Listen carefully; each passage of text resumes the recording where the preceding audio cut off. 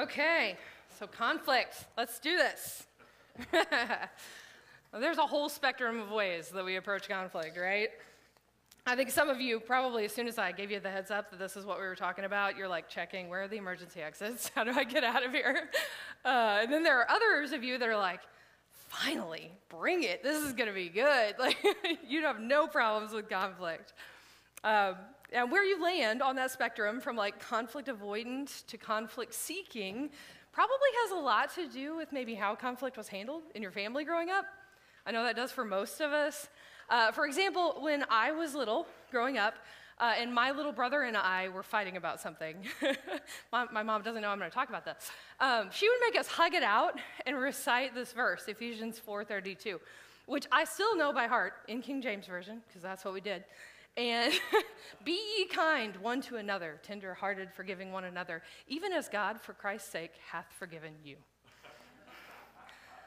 Now, I'm going to be honest, most of the time when I said that as a kid, we were like glaring at each other and gritting our teeth while we were saying it. But it did kind of effectively shut down, whatever we were arguing about. We played the Jesus card, God's forgiven us, and I guess we have to do this thing, It didn't necessarily always resolve the conflict. We just kind of stuffed it and moved on, which is probably why we ended up reciting that verse so many times, and I remember it now. I would say that my family largely, myself for sure, were on the conflict avoiding side of things. So you can imagine my surprise when I got married at 26 and discovered that not everyone approaches conflict the same way I did. That was kind of a brave new world for both of us, to be honest. I will never forget, after trying to adjust to this new reality, that I was talking to my husband about it and talking to my sister-in-law, who's a good friend of mine, and they both told me, if you're not willing to yell about it, it probably doesn't matter that much to you. I was just not prepared for that at all. What about you guys? Have you thought about this? How did your family handle conflict when you were growing up? Or if you're a parent, how are you handling conflict and navigating that with your kids? I think we all got a lot of extra practice with that in 2020 if we're parents to small children, because they were all at home together for a while. And I know for me, I was a parent of 2 preschoolers at that time, and I'm trying to work from home, and I would have done just about anything to get them to get along for just a little bit so that I could get something done. I was this close to buying this thing that I saw on the internet. You guys seen these? The Get Along shirt. Yeah. These made the rounds on social media last year, and I'm has anybody tried this? Have you tried this in your family? Nobody? I'm just wondering, do they make them in adult sizes? Just asking for a friend, I mean. Oh, my goodness. Well, I think we can all relate to this stuff. We all have experienced conflict in our life, right? Conflict is inevitable. It's part of all of our lives. That's the bad news. So what's the good news? The good news is that Jesus didn't avoid conflict. He engaged it with grace and truth. And by following his lead, we can stop fighting to win an argument and start fighting to win a relationship. Jesus didn't avoid conflict. Not at all. We have so many examples in Scripture where Jesus engaged in these tense conflict situations, especially when it came to the religious leaders and the power brokers in his day who were always trying to control him or trap him in some way. But we also see that Jesus engaged with conflict with his closest friends and his followers. I want to show you one example, and there's no surprise here probably. It involves the disciple Peter. Now, last week, if you were here, you know that Peter was kind of our poster boy for what not to do. Peter was a pretty intense guy, and so we have a lot of examples like this. But here we are again. In Matthew 16, we see that Jesus had just told his disciples what was about to happen to him. He says, they're gonna capture me, they're gonna torture me, I'm gonna be killed, but then after that, I'm gonna rise again. And Peter doesn't want Jesus talking about this at all, and so he decides to confront him on it. It says, Peter took him aside and began to reprimand him for saying such things. "Heaven forbid, Lord," he said. "This will never happen to you." Jesus turned to Peter and said, "Get away from me, Satan. You are a dangerous trap to me. You are seeing things merely from a human point of view, not from God's." Those are not the words of a guy who avoids conflict, right? He is direct and clear with Peter. And it might seem to us when we just read this little piece that he's like too direct, all truth, no grace, if you don't know the rest of the story. In Peter's story, yeah, Jesus knew this guy. He spent life with him. He knew that he was direct and impulsive and the kind of person who could get intense. He was brutally honest with Peter in a lot of moments, but he was also relentlessly gracious with Peter. We see over and over again where Jesus called him back into close relationship with himself after every time that Peter doubted or denied him or just acted super impulsively. And in the end, Peter is actually the disciple that Jesus leaves in charge of the church and his followers when he leaves. Jesus didn't avoid conflict. He engaged it with both grace and truth. And when we follow his lead, we can stop fighting to win an argument and start fighting to win the relationship. Like Peter, when we commit ourselves to spending time with Jesus so that we can learn from him how to live and love the way he does, we can learn the truth that conflict doesn't have to just be an inevitable part of our life, an unfortunate inevitability. Conflict can actually be a transformational opportunity, you guys. It can. Conflict becomes this fertile ground in which Jesus helps us grow in our ability to embody his love in the world. A love that for Jesus was marked by both grace and truth in full measure. We have these things around here, these 10 practices we call our 10 practices for becoming the change that God dreams for the world. And this is actually one of our practices. We say we embody grace and truth. I think we have this tendency when we think about grace and truth to think that the goal of a Jesus follower is to balance the two of them, to make sure that we have the right amount so it's not too much truth, not too much grace. But as Jeremiah said when he taught on this back in the fall, Jesus didn't walk a tightrope between grace and truth. He fully embodies both at the very same time. So instead of us picturing grace and truth on this straight line continuum, we have a tool that helps us better understand this. And we call it the grace and truth matrix. They're going to bring it up right there. Yep. And this matrix helps us see and understand the different choices that we get to make in how we respond to conflict. One response we often choose is false peace. This is for our conflict avoiders in the room. False peace is when we embody high grace, but we avoid the truth. And this is represented in the upper left quadrant in a posture that we call hangout. I think most of us who find ourselves on the conflict avoidance side of things, choosing false peace, we think we're doing it for a good reason, right? We just want everybody to be happy and get along. The problem is that we end up avoiding difficult situations and problems because we're just trying to keep everything stable and serene, but in the end, we never get to experience true peace. The prophet Jeremiah talked about this when he said, "They dress the wound of my people as though it were not serious. Peace, peace," they say, when there is no peace. True peace never comes from just hanging out, just pretending things are okay when they're not really okay, or turning a blind eye to injustices. In one of Jesus' most famous teachings, called the Sermon on the Mount, he says, "Blessed are the peacemakers, for they will be called children of God." Jesus isn't calling us to be peacekeepers here, is he? He calls us to be peacemakers. Peacekeepers will wear themselves out just trying not to ruffle feathers or, get on anybody's bad side or rock the boat. Peacemakers, that's a whole different thing. I love the way that the New Living Translation says this verse. It says, "God blesses those who work for peace." We're called to be proactive, to proactively pursue peace by being willing to take on conflict directly. And this whole series, we've been recommending a book from Pete and Jerry Scazzero called Emotionally Healthy Relationships. And in that, they say about false peace, true peacemakers love God, others, and themselves enough to disrupt false peace. You can't have the true peace of Christ's kingdom with lies and pretense. They must be exposed to the light and replaced with the truth. This is the mature and loving thing to do. And I think it's also the thing that Jesus would do, because we see him doing that. Jesus didn't avoid conflict. He engaged it with both grace and truth. And by following his lead, we can stop fighting to win the argument and start fighting to win the relationship. But false peace isn't the only choice we have, right?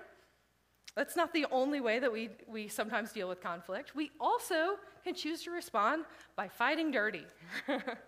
Anybody want to admit to being on that side of the equation sometimes? I think some of us are like, I know that this is me. A lot of times I think we're tempted to think that fighting dirty is kind of the polar opposite of false peace. That instead of hangout, which was high grace and low truth, that it's down in this like lower quadrant here we call call out, low grace, all truth. And it can be. We're operating from this kind of call out posture when we choose dirty fighting tactics like shouting. My question about shouting is, like, has it ever really convinced someone to see your way and your point of view by just, like, saying it really loudly? I don't feel like that works in general. Another one we use sometimes when we're in call out is always never language. I got to admit to this one. Like, we've all fallen prey to this sometimes, right? We drag up old hurts and resentments by hurling these grand accusations like, you always do this to me. Or you never follow through on what you say you're going to do. Here's the truth about this dirty fighting tactic. It never works, and you can always count on that. When we're in call out, we can use all sorts of different dirty fighting tactics. Things like sarcasm. We can use that in a way that's biting and hurtful and unloving. We can use passive aggression sometimes. But we also fight dirty when we slip into the bottom left quadrant. We call the bottom left quadrant checkout. Call it checkout. Because that's when we're low on grace and truth. Like, we're just checked out of all of it. And when we do that, we resort to dirty fighting techniques like denial. Like, we'll just say, I refuse to admit that I had anything to do with this, that I play any role in it. And then the conversation just stops there. We can't have any kind of constructive conversation when one person won't come to the table. Or silent treatment. When we refuse to even speak to the person. Like, that communicates volumes, doesn't it? What about walking away? Walking away. Sometimes we literally just physically check out of the situation, and we walk away from the conflict and the person that we love. Anybody see themselves in any of these dirty fighting tactics? Yeah, I think it's a pretty safe bet that regardless of where we fall on this whole continuum, we all have one or more go-to moves when we choose to respond to conflict by fighting dirty. So it can be a really powerful first step for us to break out of the cycle by just noticing and naming, owning up to the things that we do when we fight dirty. When we openly acknowledge the ways that we've either chosen false peace or we've chosen to fight dirty, it helps us move into the final quadrant of the grace and truth matrix. This is what we call in. This is where we embody the full love of Jesus by leaning into high levels of grace and truth. It's also our third and final choice we have in responding to conflict. We can choose to fight cleanly. I know that sounds like an oxymoron. It's probably not something we've often experienced, but a good, clean fight is possible. The Scazzeros in the book I mentioned earlier, they define a clean fight as a negotiation between two people for the sake of their relationship. A negotiation for the sake of their relationship. I love that. Jesus didn't avoid conflict. He engaged it with both grace and truth. And we get to follow his lead and stop fighting to win an argument and start fighting to win the relationship. We can choose to begin fighting for something, for someone. I think this is what the Apostle Paul had in mind when he wrote, "Do not repay anyone evil for evil. Be careful to do what is right in the eyes of everyone, if it is possible, as far as it depends on you. Live at peace with everyone." Now, I think a hard truth that I need to stop and acknowledge here is that there are going to be times where we do everything in our power to try to make peace, and the other person is just not interested in reconciling. And in those cases, our job is to make peace with ourselves and with God, and that's okay. Remember what Paul said, if it is possible, as far as it depends on you, live at peace with everyone. Sometimes that's not in your power, and we have to leave that to God. But what does it look like for us to fight clean? What does it look like for us to embody grace and truth in our relationships and in our conflict? Well, I think it probably looks a lot like putting into practice the things we've been talking about this whole series. It's clarifying expectations, which is where we started in this series. Talking openly with each other about our needs and our preferences. And can I give you a little tip on this one in particular? When you're figuring out how to clarify your expectations, make a commitment that you're going to talk to the person that you're in conflict with instead of about them to someone else. Does that make sense? Yeah. I think fighting clean can also look like becoming more self-aware. We talked about this in the second week. When we become more self-aware, we begin to better understand the impact that we have on other people in relationships. And we can begin to manage that impact and make choices that help us express love in a way that's received and felt and seen. It can also be about the practice of listening incarnationally. I know this hit home for a lot of us. If our goal is to love like Jesus, even amid conflict, this one is super important. Because when we're fully present and we're listening intently to each other, we're not like in our heads trying to formulate our counterpoint. That other person is going to feel and experience our love and care.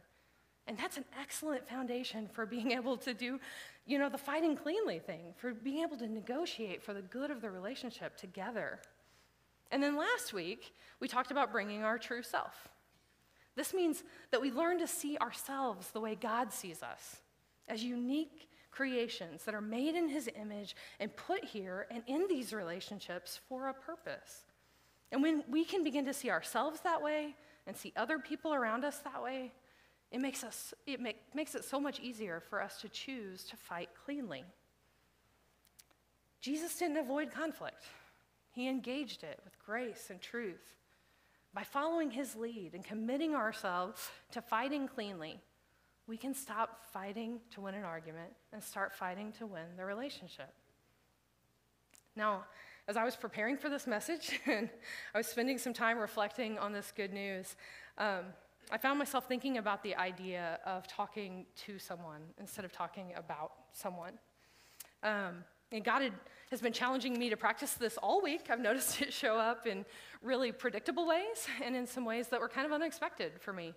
I think the predictable ways are like, we've all had those moments where all of a sudden something happens that frustrates us, and you grab your phone and you start to text a vent to a friend.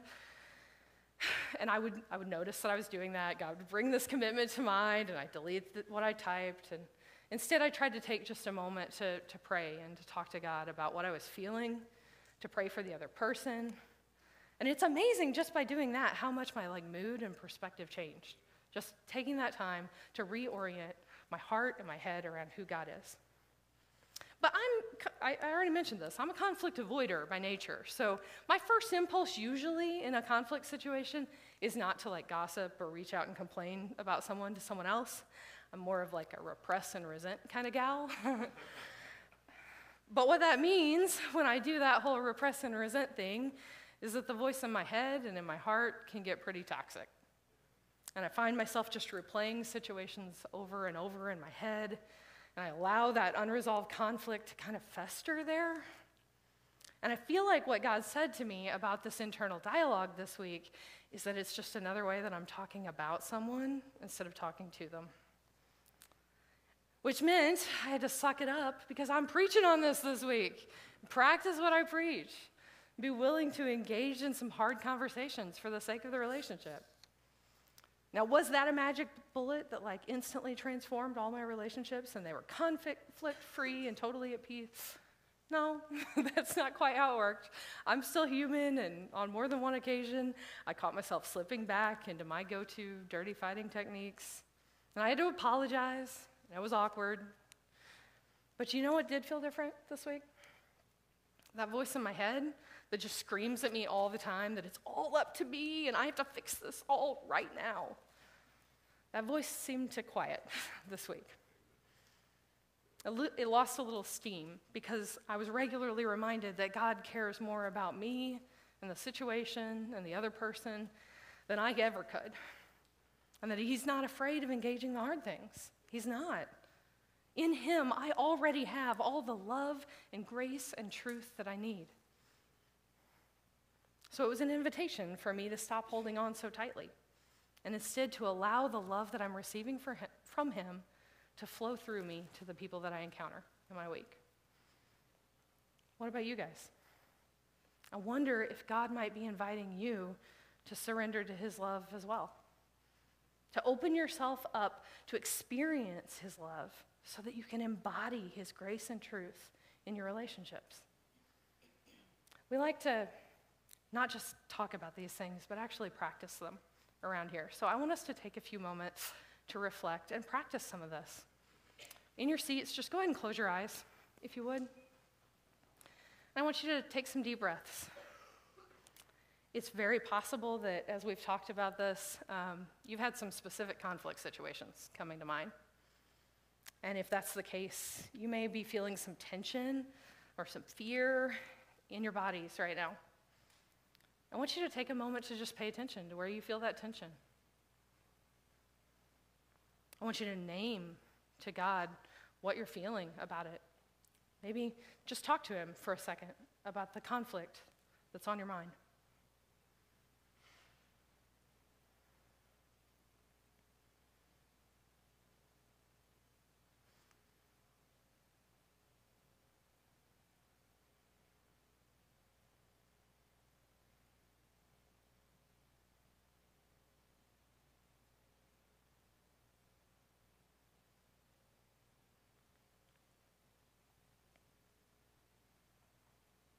As you're taking some deep breaths, I want you to focus on your exhale right now. And as you're exhaling, I want you to release that tension, to practice releasing that to God, surrendering it to him. Maybe as you're exhaling, you need to name to him how you've chosen false peace or the ways you've chosen to fight dirty in some of these conflict situations. But just focus on the exhale and on letting go of the tension that you're feeling and these false choices that we've made in conflict.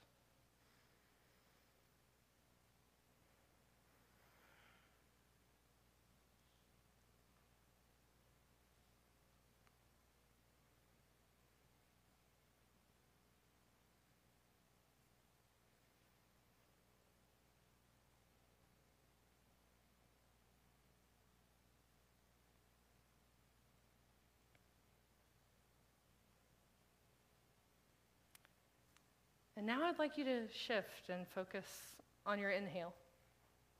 And as you take some deep breaths in, I want you to visualize yourself breathing in God's presence and his love for you. Because the truth is, guys, God is with us all the time. His love is constant and consistent. And it's available to us not just now when we're in a church building, but when we're out in our regular week and we're experiencing conflict with others. So as you breathe in, just remind yourself of his love, of his grace and his truth. We have to experience that love for ourselves so that we can embody that in these relationships. Just take a moment to sit in his presence and remember his love for you.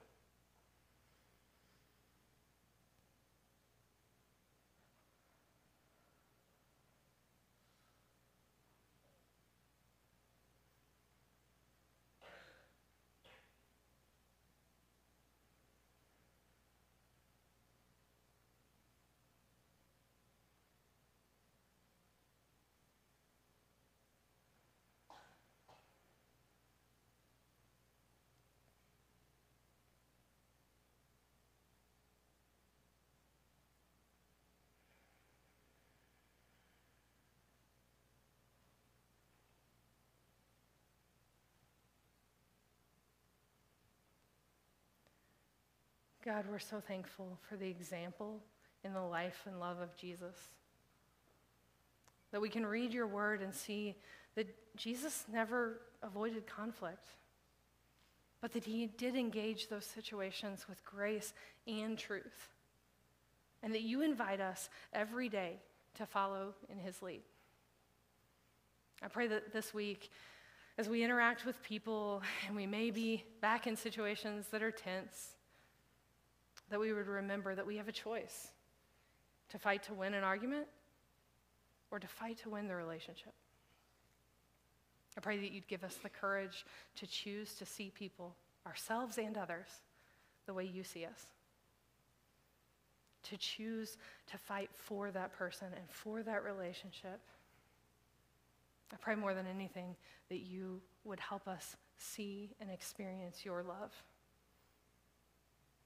in ways that just spill out into all of our relationships, so that we too can embody your grace and truth as we engage these conflict situations.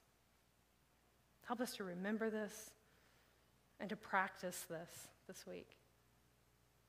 In your name, amen.